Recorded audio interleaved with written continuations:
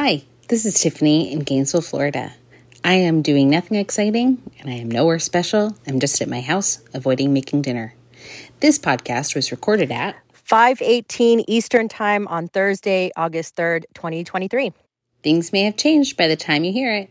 Okay, here's the show. That sounds delightful. Yeah, I hope tomorrow I can be doing what Tiffany's doing today.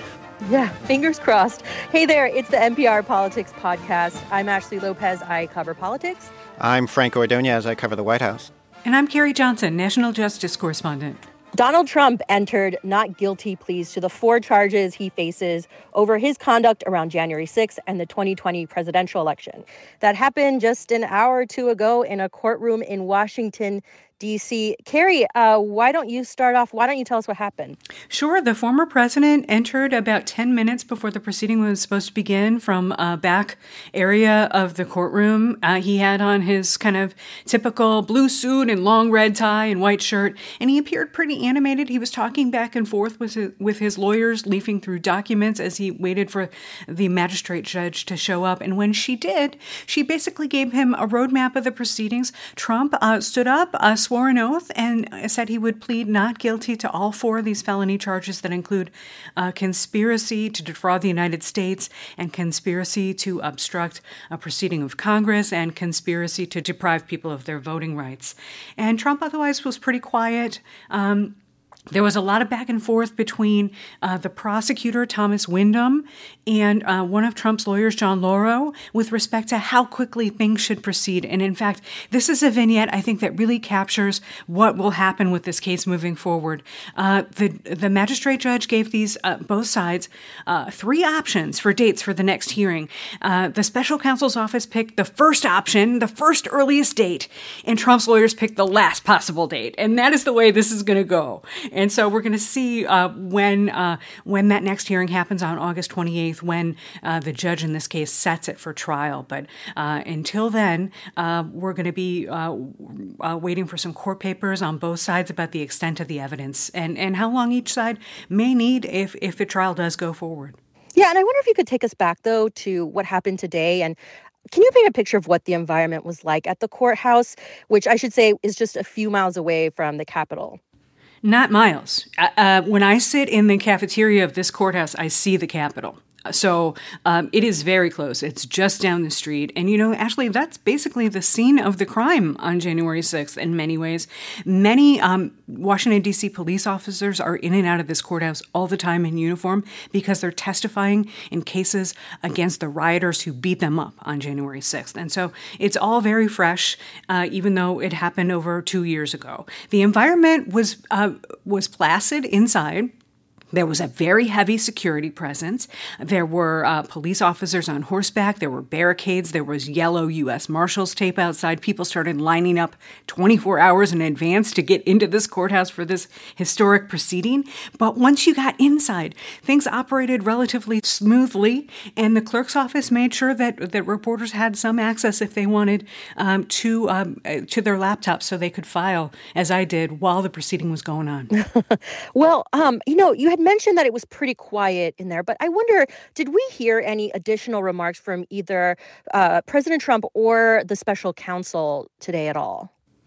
Jack Smith, the special counsel, did show up in the courtroom. He sat only 15 feet or so away from the defendant, Donald Trump, but they didn't really engage with each other much. Smith didn't say a word. The main person who did the talking for the government was prosecutor Thomas Windham, who basically said that this case, like all cases, would benefit from regular order. In other words, treat this defendant, even though he was the former president of the United States, like any other defendant. Trump didn't say much other than his name and his age, 77, and to say pretty firmly not guilty when he was asked how he pleaded to these 4 felony charges. Trump's lawyer, John Lauro, did most of the talking and seemed to signal that they want a lot more time to review what they think is going to be tons of evidence in this case, both hard copy papers and electronic files. We did, though, hear from the former president after the hearing. He actually spoke from the tarmac at Ronald Reagan National Airport. This is the persecution of the person that's leading by very, very substantial numbers in the Republican primary and leading Biden by a lot. So if you can't beat them, you persecute them or you prosecute them.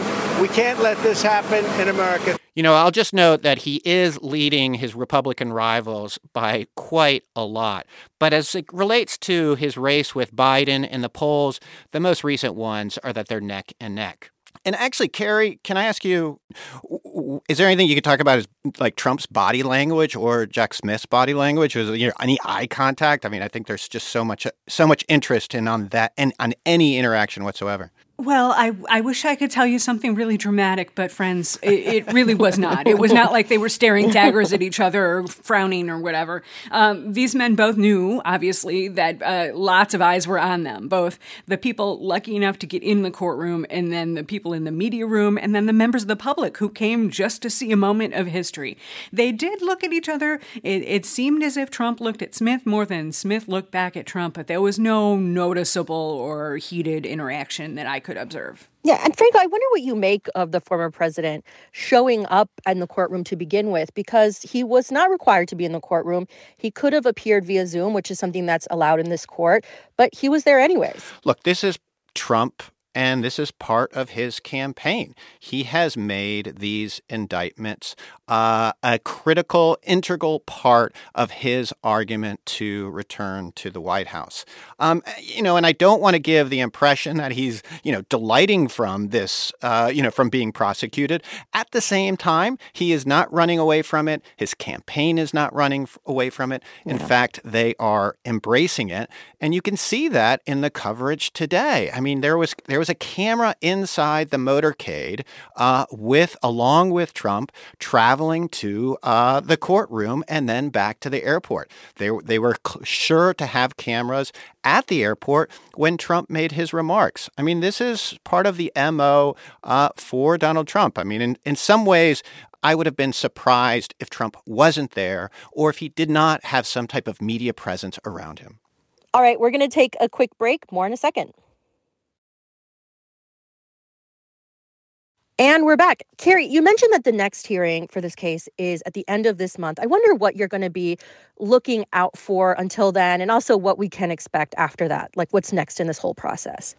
I'm sad to say that most of court proceedings are boring papers, arguments on paper back and forth. In this case, it's not so boring because of the allegations involved and the nature of the case against the former president of the United States. But we're going to get paper estimates from both sides, both Trump's lawyers and the special counsel's office, of how long they think it'll take them in terms of trial days, if and when this case does go to trial, and basically a sense of scope of some of the evidence here. The Trump's lawyers are saying it could take them a long time, maybe many months to review evidence, but the prosecution seems to say that as soon as a protective order is entered in this case, in other words, an order that would prevent Trump and his lawyers from winging out to the whole world certain materials that are under the scope of this prosecution, that DOJ is happy to start exchanging a lot of information with Trump's defense relatively soon.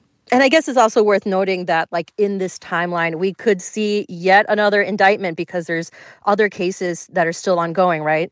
There's two things, Ashley. One, in this indictment of the former president, this 45-page indictment, there are 6 people referred to as co-conspirators, not by name, but a lot of them are attorneys, and none of those people have been charged with a crime. There's an open question about whether the special counsel intends to charge them. And then, of course, in Fulton County, Georgia, to the south, there's a very active grand jury investigation there of the former president and his efforts to lean on state election officials and others to find votes for him in 2020. And Franco, the former president made a campaign speech after the last federal indictment, and I wonder if you're expecting that again. No, I mean, we did talk about earlier, we did hear from the former president at the airport, but he is not expected to give a campaign speech today. He is expected, though, to speak tomorrow and Saturday. He's going to be traveling to Alabama and South Carolina, and I anticipate he will be very much talking about this case. And I think you can pretty much predict many of the things that he's saying because he has said them at earlier rallies. And even today, he's been talking about it on social media, blasting the Biden administration, blasting the special counsel Jack Smith, calling it an unfair venue.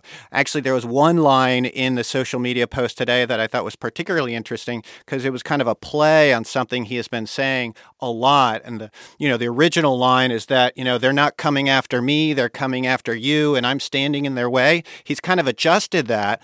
Today in social media, he says that he wasn't going to Washington to be arrested. He said he's being arrested for you. So it's a little different kind of little play, and I wouldn't be surprised at all if we hear that line in person this weekend.